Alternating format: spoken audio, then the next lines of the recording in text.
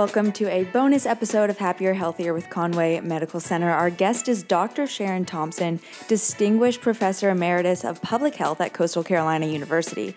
Dr. Thompson is our first guest from the Conway Medical Center College of Health and Human Performance, and she is a major force in CCU's health education programs. On top of that, she has done extensive research on nutrition and health behavioral change. Some of her published studies look at topics like the female athlete triad, eating disorders in fitness communities, and more. She is also a leader of the Swain Scholarship Program and gives us a look into some of the incredible research those students are working on. And I do want to preface this episode with a warning. We discuss some tough subjects such as eating disorders, mental health, and gun violence.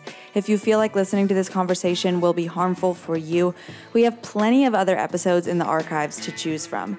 I also wanted to mention, for anyone struggling with an eating disorder seeking help, National Eating Disorders Awareness Association has a 24/7 hotline available. Call 1-888-375-7767. Of course, your primary care provider is another resource for any health concern you may be having. And just as a reminder, all content discussed on CMC's Happier, Healthier podcast are the individual opinions of our hosts and guests and should not be construed as personalized medical advice. By listening to this podcast, you agree not to use this podcast to treat any medical condition for either yourself or others. Consult your own physician for any medical issues you may be having. This disclaimer applies to any guest or contributor to the podcast. With that, let's get into today's episode with Dr. Sharon Thompson. Today, I am joined on the podcast by Dr. Sharon Thompson. Thank you so much for joining us today. Glad to be here. Thank you, Claire. You are our first guest from Coastal, and you are in the Conway Medical Center College of Health and Human Performance. So we're super excited to have you on and kind of dive into this field of CMC and CCU. So we'll start with the quick intro question. What is something you have been doing recently to make you feel happier and healthier? Something I've been doing recently to help me feel happier and healthier, I actually have started a certification in meditation and breath work. Wow. That's something that I've explored a little bit before, but never really spent time, a great amount of time to really be proficient at it. So I thought if I did the certification, then I would be motivated to complete that. So. You told me you love a certification. Yes, I do love a certification because it makes me accountable. Right. To finish it, yeah. So. Awesome. I love meditation. I used to be so good at it, and now it is so hard. But it takes regular practice. It really does. Yes. So we'll start at the beginning. You grew up in Florence. Tell me a little bit about that. Well, back in the 60s, when I was a young child in Florence, it was a great city to grow up in. My mother's still alive. She's 92. She lives there. She's in the manor in Florence. And my father was a Lutheran minister.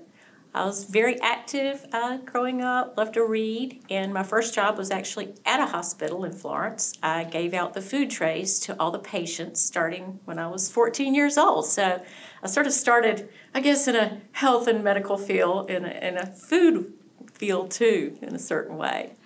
Do you remember why you chose to do that? The reason why I chose to do that was because I knew the lady who was over the kitchen at the hospital, and I knew I could get a job and that she would hire me. But it was a tough job. I have a lot of respect for anyone who works in the kitchen anywhere, particularly in a hospital. Oh, yeah. They do so much. They, on Thanksgiving, were whipping out insane amounts of turkey. It was nuts. So you started your education at Clemson. So what attracted you to Clemson from Florence? Well, I grew up a big University of South Carolina fan because both of my parents had gone there, and I always thought I would probably go to USC. And I went to visit a high school friend at Clemson and just fell in love with Clemson. And being a little bit rebellious, I just chose to go to Clemson instead of University of South Carolina. I did, however, go to USC for my graduate degree, so everyone's happy in the end. And crazy enough, I majored in ornamental horticulture at Clemson, which is quite a different path from the one I'm on right now. Yeah, so tell me about that switch. Why did you end up choosing, the health education field? I was a very lost college student, and in a way that's been valuable to me as a professor because I think many students in college are lost as to what they want to do. So I was at freshman orientation, and the gal next to me was really cute. She had this short blonde hair, and I asked her what she was majoring in, and she said ornamental horticulture. And I thought, what is that? And she said, oh, it's so much fun. You get to grow plants and arrange flowers. And I thought, oh, wow, that sounds like a lot of fun. So I changed my major to ornamental horticulture, never really having owned a plant before or done anything outside. So anyway, that's actually what brought me to Myrtle Beach. I came here to teach horticulture. And while I still do enjoy working in the yard and that kind of thing, I knew it wasn't where I wanted to be. So that took a little bit more sorting out to figure that out. And how did you figure it out how did you figure out it was health that you were so interested in? Well, when I got the job teaching horticulture, I'd never taken an education class before, so I was on an emergency certificate. I was required to get certification. Once again, my love of certification. And so I started taking education classes to get certified and to get my master's. And one of the classes I took was a health class here at Coastal, back when it was Coastal Carolina College. I took that class, and I knew right away that is what I want to do. I want to major in health education, and I want to be a professor at Coastal. And I never looked back. I started working here, teaching part-time, driving back and forth to Columbia to finish my degree, got the professor job, and that's been 35 years. So. And what was that like, going to school here and getting your degree and driving, or sorry, not here, but teaching here and then driving to USC? That was hard because that was before distance learning. I had a young child, and my parents and my husband's parents helped take care of her.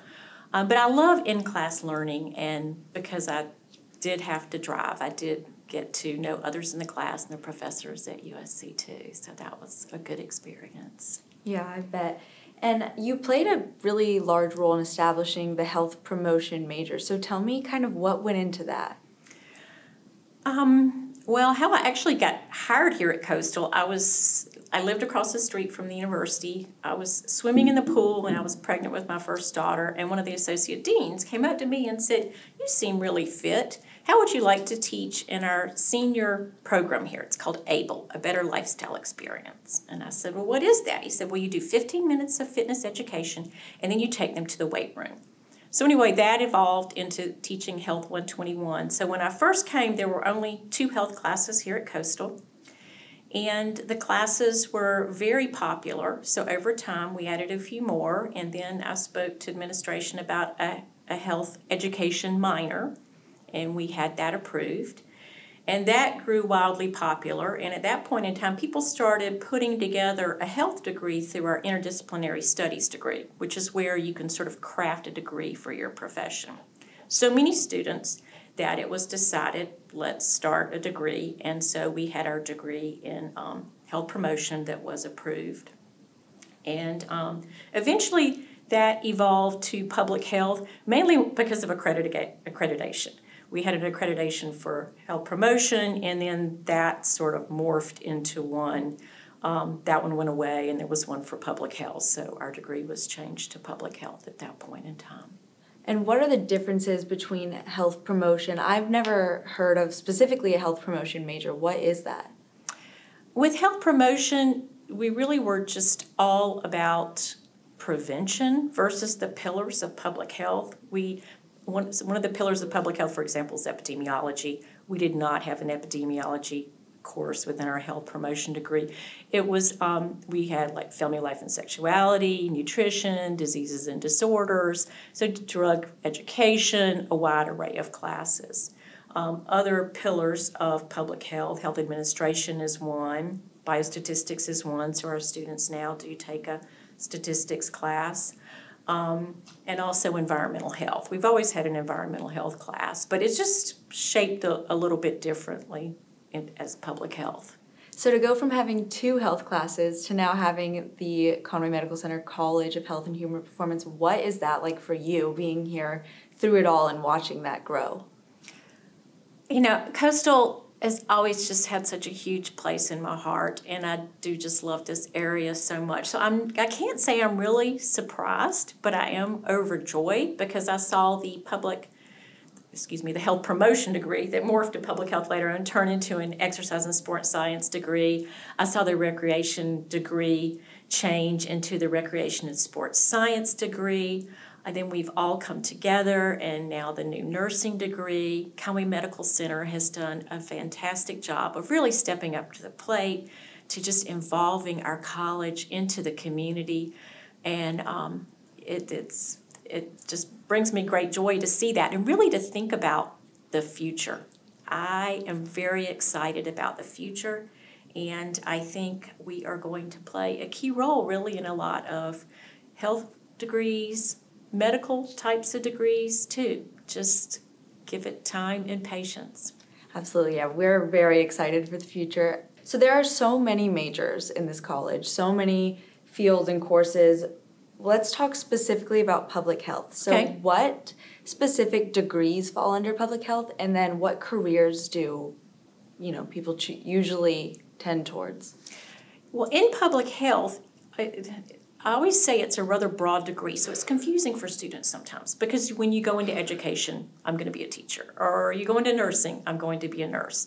But with public health, we have students that are just in so many different types of programs. We have students who are working in centers for disease control. We have students that are in drug rehab kinds of places. We have students working in public health. We have students who are working in doctor's offices doing health administration. And a lot of our students go on, it's a strong science background, into either apply to PA school. You can get your prereqs through the degree, PT, occupational therapy, medical degree, chiropractic. My chiropractor is one of our previous health promotion majors from back in the day.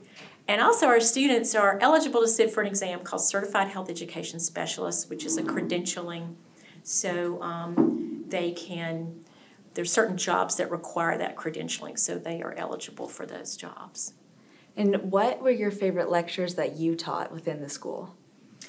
My two favorite classes I've taught are nutrition, and I'm still teaching nutrition. I love teaching the digestion absorption portion. I think the body is so amazing, and to just think about how our food is turned into our body is very interesting to me. And another class that I really enjoyed teaching was a Theories of Behavioral Change class. I think it's very interesting to study the mind and how much of an influence that is on our health choices and different behaviors that we carry out every day. And do you have techniques that you bring to your classroom? I mean, these are some loaded topics, like even explaining nutrition. Do you have any projects or things that you bring to the classroom that your students seem to really enjoy and learn from? I'm very much a visual learner, so I carry that into the classroom. Also, a lot of activities too. With each theory, we would teach in the theories of behavioral change. There would be activities they would do with others, listening skills and different things like that too. With nutrition, I would have all kinds of visuals that would come with me to help them to just grasp those concepts a little bit better. And these are concepts you've done extensive research on. So what sparked your curiosity with specifically nutrition and behavioral changes? I'll have to give credit to that for my courses at University of South Carolina. I really did not even realize how broad the field was of public health until I started my graduate degree, because I came from an ornamental horticulture background. My professor, who was also my dissertation chair, his name was Roger Sargent, and he taught nutrition. He was especially interested in eating disorders, weight management, obesity. And his class, I never minded the 2-hour and 20-minute drive to Columbia to go to his class, because it was just so intriguing to me. So I think that really sparked my desire to get into that area. And you're a national authority on nutrition and weight disorders. What are some of the specific topics that you've written about and you've researched? Wow. So when I first started, I really was more in the whole nutrition field than I am currently. But early on, and I'll explain why in just a moment, but female athlete triad, childhood obesity, dieting, ideal body size among children, race and weight concern, calcium consumption, bone health, and sources of dieting information among children. And the reason why I strayed from that, for the past 15 years, I've been working with the Swain Scholars Program, which is a program where top students in our college come together and they're mentored through the whole research process. And then the culmination is a presentation or two at national conferences. So for the past 15 years, I've sort of put some of my nutrition, I still have a passion for those, but I let the students guide me as to where they want to go. So some of the different things we've done through that, the opioid epidemic, mental health issues, gun safety, suicide, eating disorders, bullying, bicycle safety, homelessness, intimate partner violence. So each year has been a different topic that we work on for 2 years. So it's been great, though, because I have learned so much from my students. And I have found if they choose the topic, they're going to be much more passionate about it than if I tell them you have to do nutrition research, which, of course, if it were up to me, I probably would have said that each year for the past 15 years. But it's been great in that I've learned a lot. Those are some heavy topics for college students, too. Do you ever find that there are difficult moments in teaching? Absolutely. I think, gun safety, I think, was one of the toughest in that, they were actually attacked at one presentation because people thought that they were trying to take away, someone's freedom to have weapons. But basically, their message was, one of safety and that was sort of missed in that presentation. But it was a great learning experience for them. So from then on, they knew they had to do a different spin on guns and weapons in our area than their initial thought. And working with these scholars, have you noticed a difference in the past? You said you've been with them for 15 years. Mm-hmm. How their phones and social media kind of sway the way they want to look into topics or the type of research they do? We have gotten, in fact, a lot of our mental health research has actually looked at social media, so that has definitely influenced. But I feel like in the classroom it's been tougher for me than probably one-on-one working with the Swain Scholars, just the phones being pulled out during lectures and inattention and things like that. But certainly social media is a strong influence on mental health, and I think that's why actually for the past 3 years, all 3 of the Swain Scholar groups have opted to do some type of research with a mental health spin on it.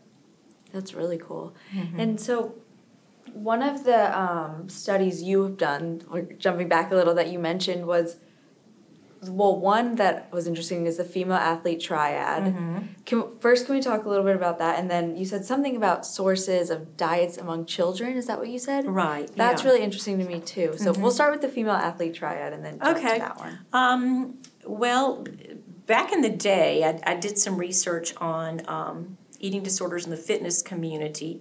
And that really got me interested in the female athlete triad. And basically with that study, we found that 90% of the fitness instructors were average or underweight, yet 43% wanted to be thinner.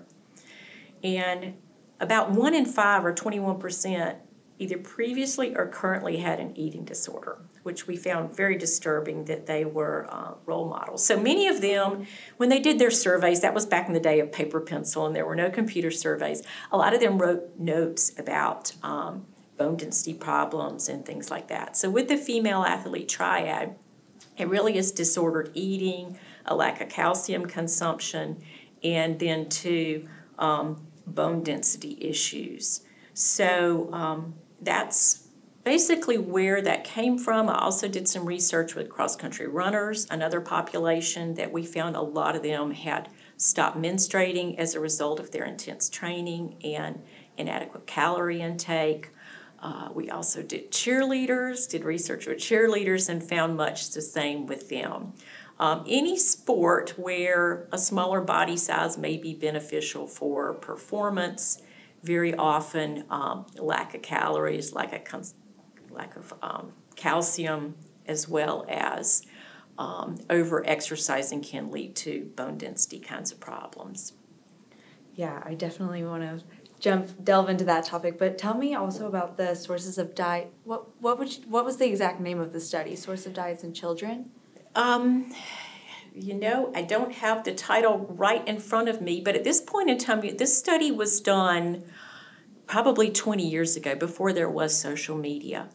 So most of the information we found from those children was just role modeling from what they heard from their parents. So I think sometimes parents don't realize what a strong influence they are on their children, and little things they say about their body that are disrespectful or ugly, your children pick up on that, and it very much influences them to feel the same way about their bodies. So we found that it was the parental influence that was the strongest. Now, with social media today, if I were to do that study again, I think the results would be quite different, although parents would probably still play a key role too. Absolutely. And what is some of the unhealthy messaging that you see in fitness communities? Because the instructor, their job is to lead the class. Right. So sometimes, and I've noticed for me being a fitness instructor, in Kentucky, I started really getting into it when I quit figure skating. It was 2016, and it was still kind of acceptable to say, like, okay, earn your Thanksgiving or things like that. But even by, let's say, like 2020, people didn't really say that anymore. And I kind of noticed it was a conversation online too. When I think the messaging on social media made people aware that, okay, you can't really say these things anymore. And I would notice in some of our older instructors who weren't so active on social media, they'd keep saying these things and have less students and things like that. But I was kind of shocked when I went from Boulder to South Carolina. You asked if it was an adjustment. It was an adjustment when I went to a fitness class, hearing those messages still so prevalent in class. And the way that they influence even older adults. They don't have to be young kids. Honestly, anyone can get influenced because that's who you're looking up to as your leader. So what are some of the messages that are a little unhealthy that are kind of common in those situations? For the past 5 or 6 years, I have not been going to a gym. So I cannot say that this is based on what I observe right now. But in my experience, and I did teach fitness classes for a lot of years, in observing, it seems like there is just a overarching cloud in the room of there's something wrong with your body and you have to change it. And if you lift harder or work heavier, then your body will be better and your life will be happier. So it's almost like you're fighting your body versus making peace with your body. And if you think about the whole fitness setting, very often there are mirrors. And so if other people are around, there's social comparisons with your body versus theirs. There are the, people wear, I think, looser clothing now, but any type of clothing lends itself to a lot of scrutiny, too, when you see other people. And I think, too, I've seen, people say, oh, wow, look at him or look at her, look at their muscle. They're so muscular, or look at them do that headstand if it's a yoga class or handstand or whatever they're doing. So it's a lot of admiration for things that can lead to feeling like you're less than adequate and there's something wrong with you because you don't fit that mold. And what about in parenting? I mean, I always say I was so lucky because my family is Italian, eat a Mediterranean diet. We would have steak and potatoes and a salad on the side, which I would never eat as a kid. I'd eat the croutons. But they never really were, I didn't know what a calorie was until I kind of became obsessed with them. So there's more messaging than just, what is kind of obvious that I see, and especially in being a figure skater, the mom would say, like, something that seems so innocent but is so impactful to people. What are some of those messages that you would, if you could tell a parent to avoid, you would tell them to avoid? I hope I avoided those as a parent. But, just growing up in my home, my mother, she was a little bit overweight, but not massively overweight. But my father always called her Fatty Mae and told her she needed to lose weight. Do you really need to eat that? He would constantly interrogate her. And so in my mind, I got that message, wow, I have to be really careful because I don't want that same message being said about me. I came home from college one time and my father said, wow, Sharon, you've really got a gut on you. And I was like, oh my goodness, I have turned into my mother now. So, he didn't say those things to her thinking he would affect me or my sister or brother, but it did, So I think you have to be careful, even in conversations with each other as parents. Topics related to, body size, body weight, just body acceptance, loving who you are, accepting what you are, and just trying to, to live with that and make the best of it. And what are some ways you teach healthy eating in a positive way? At first I thought that would be difficult before I taught a nutrition class, but my message, first and foremost, is just healthy body weight, a weight where you feel good and you can do everything you want to do. I don't ever, say you need to do this, you need to do this. It's always, a more global message whereby, if you would like to prevent type 2 diabetes and you're working with clients, then these are some things you might do. Also, too, I try to teach, again, appreciation for the body and how miraculous it is, and we all have these wonderful bodies, and to tell students, y'all have great bodies. If there's one message I can give you is, just keep your body at this nice, healthy weight and care about your body. Don't fight your body. Won't defeat it with foods that will help it flourish and feel good.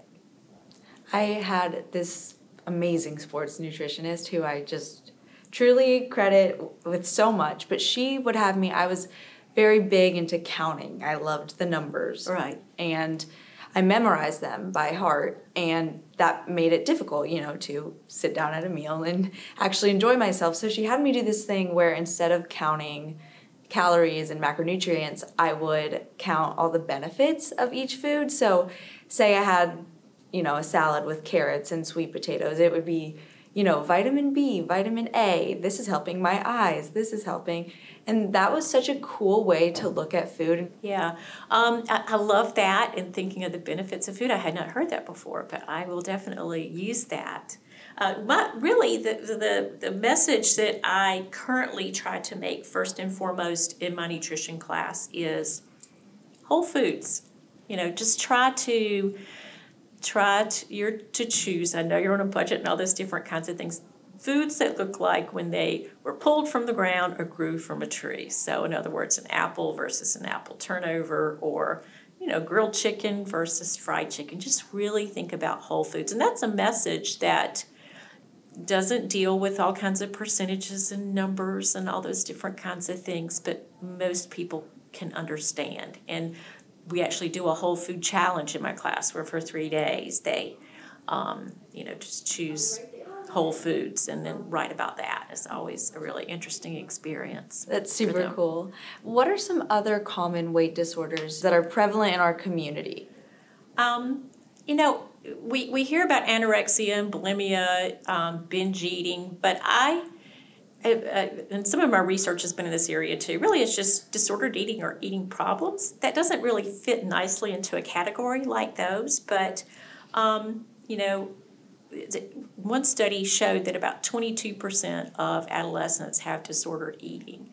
And that is just really what we've been talking about. Your relationship with food is not necessarily a healthy one. You eat things that you judge as bad, and then you feel guilty and bad about yourself. You overeat and then don't feel well.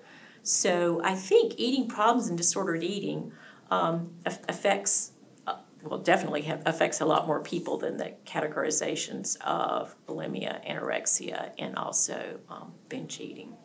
And do you feel like the message and the conversation around these disorders has changed?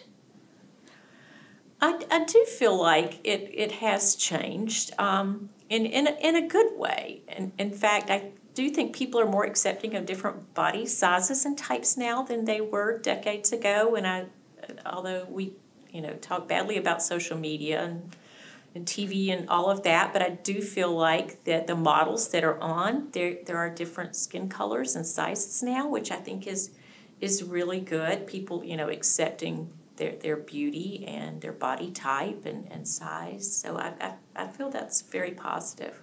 Yeah, I think social media has brought so much good, and then also on the other side, it really opens up a lot of people's eyes to disorders, whether it's mental health, physical health, and weight. And it makes it easier when you're struggling to not have to struggle alone, because a lot of these disorders, you'd think, oh, you don't look XYZ, right. But they are mental. They start in your brain, and sometimes it's hard because there are so many people that could go through it alone, and it is so isolating. So those are hard to see. Have you done any research into orthorexia, or have you heard of that? Actually, I have a discussion forum reading for my nutrition class on orthorexia, where people are totally obsessed and they see food as a religion and maintaining this one certain body type. And if you hang around fitness centers, especially certain fitness centers, you can identify those people quite easily. But I always tell students, we don't really like moderation in the United States, but moderation is huge. It's the swings of, you don't want to be overly stringent about your eating. Eating is not a religion or anything. It should be enjoyable, and it should nourish your body well. And orthorexia, if I'm not mistaken, is the obsession with healthy living, healthy eating, exercise. And to a lot of people, that sounds like pretty good. That's a problem I'd like to have, maybe. But I don't think people glamorize this. And that's where I think social media sometimes is kind of evil, because it's like, I wake up at 4 a.m., I do XYZ, and a lot of people fall into that and think that's normal. So what, to someone who's listening and thinks that's maybe like a healthy mindset, why isn't it a healthy mindset? Well, I think the problem with that is it's sort of like the whole athlete who trains too much and has female athlete triad. They run extra after the group, and everybody praises them like, "Oh wow, you're so wonderful. You run extra." Or the person in the gym, who looks perfect. There is so much more to life than your body, and your mental health really is huge. Your social connections are big. I think when you're so into your body, you probably lose sight of caring relationships and cultivating new friendships.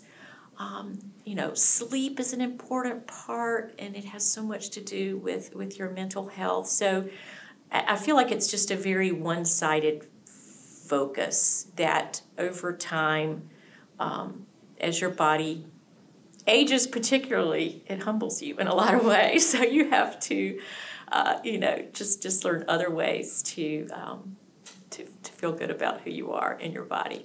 I think it's so cool, that you're able to have these conversations with college students. I mean, they are such an impressionable group of people, so I think that's amazing. And then through the Swain Scholarship Program, they kind of open up other conversations to you. Are there any studies they've done or things you all have looked into in that program that was something you hadn't really explored on your own?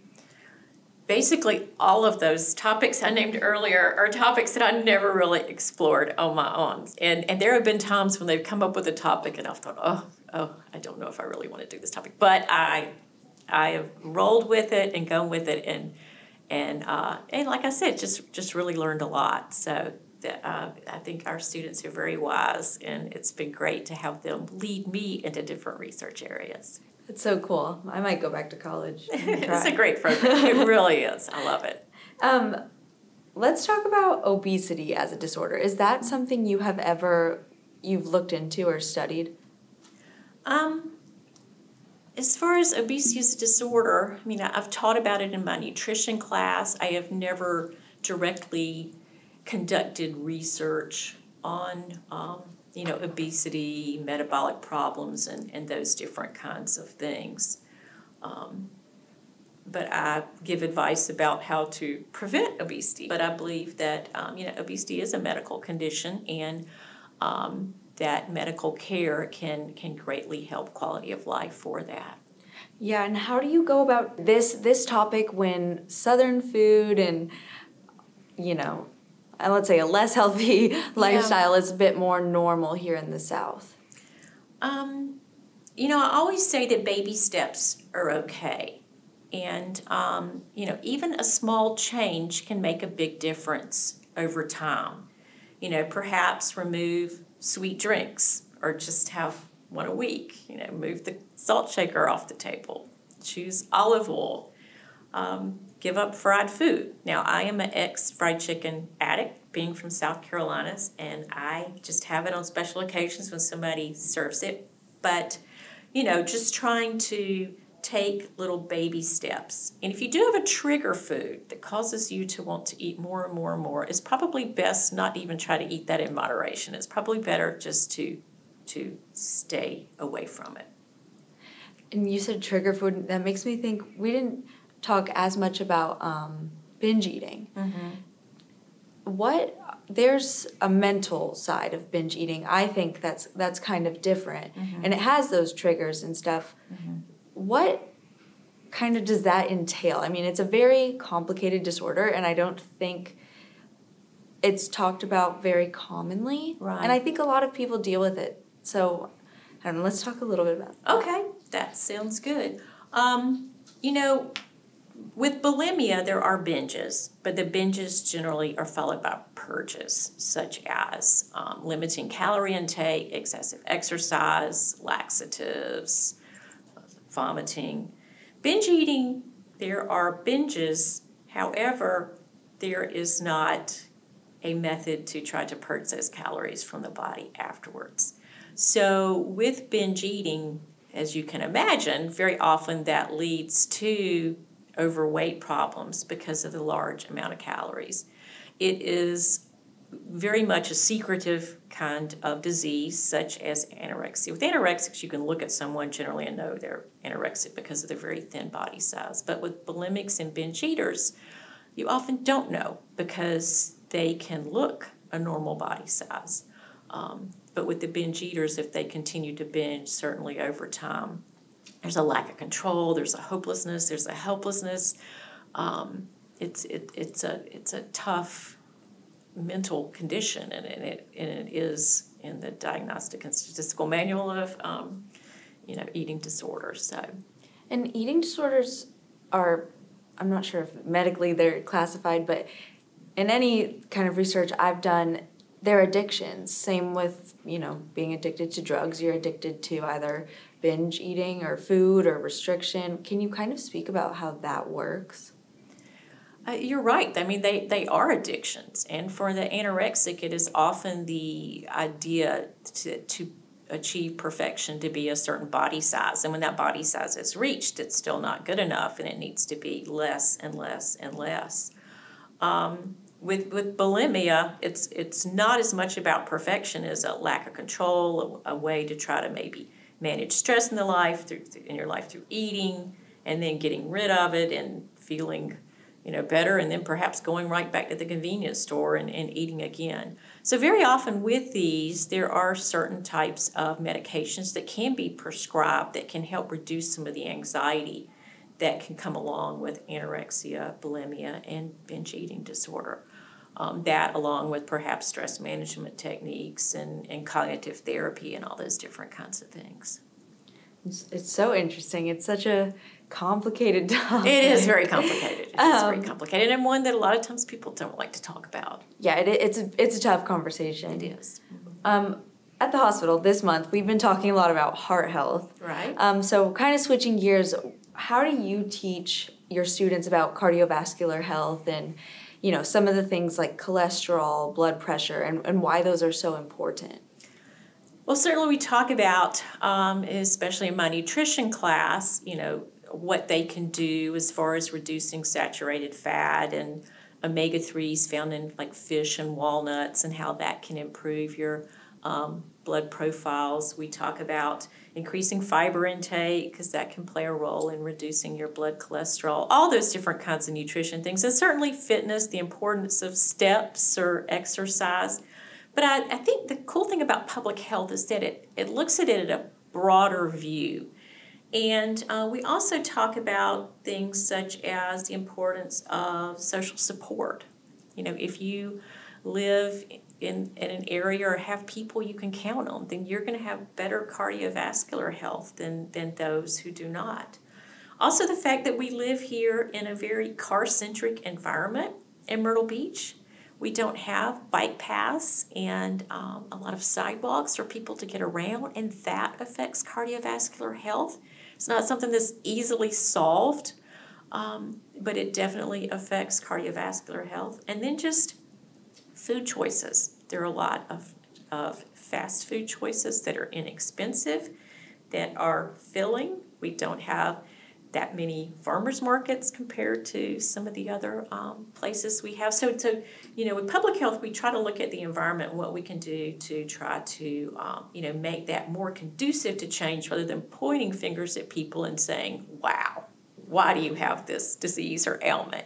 But what can we do to try to make the environment easier to live your best life? That's awesome. What are some of the other issues you all look at in terms of the environment and how that impacts our health in our community? Yeah, one that's been I've seen more lately that I find really interesting is the and this is no offense to the dollar kind of stores, but very often they are popping up in a lot of rural South Carolina, and when they do, the local grocery stores are more likely to go out of business. And it also affects employment because the grocery stores generally employ more people than they do. And so having the more processed food at the dollar stores versus the local family grocery stores is impacting health of people who live in rural communities, not only in South Carolina, but in other areas of our nation too. Do you all ever talk about ways that more people can access healthier foods? I mean, I think people sometimes kind of make frozen foods the enemy and stuff, but they're not always that bad. And I think there are ways to make healthy eating a bit more affordable. Is that a conversation you have? Yeah, that's such a great point. Because I always say, if you can't have frozen food is frozen fresh. And so the nutrient value actually is pretty good with your different frozen fruits and vegetables. And if you don't have that, canned food is readily available. And so to choose that, just to try to get more, fruits and vegetables into your diet, that really is a key point because they are just so filled with beneficial vitamins and minerals that our body needs. And if you live on a fast food diet, too, often if you think of a fast food plate, it's very often brown and beige. Whether it's chicken or hamburger or French fries, you want to have a very colorful plate. So if you can't get to the produce market, you could still perhaps have, frozen fruits and vegetables or even some canned to try to add some color to your diet. I heard once frozen food is sometimes more nutritious, like frozen fruits and vegetables, because they're frozen when they're at their peak and when they're in season. Whereas, I've been eating strawberries like it's my job, but they're not in season, so it's sometimes healthier to get the frozen. I don't know if that's true, but that is true. That is true because you think about it. How often do you, let's say, and I'm guilty of this too, buy apples and they'll sit in my crisper for weeks? Where frozen food is picked fresh and frozen, so that does preserve more of the nutrients. Main thing is with your vegetables, you don't want to boil them to death, that kind of thing. You want to cook them in the quickest way possible. Whether it's in the microwave or a stir fry or something like that. That's the best way to preserve the nutrients. Yeah, that's interesting. I mentioned earlier that social media and my generation, I think I'm Gen Z, but Gen X and Gen Alpha, we use our phones a lot. Right. And I think in the past 5 or 10 years, we've kind of been fed more nutrition, fitness, supplements.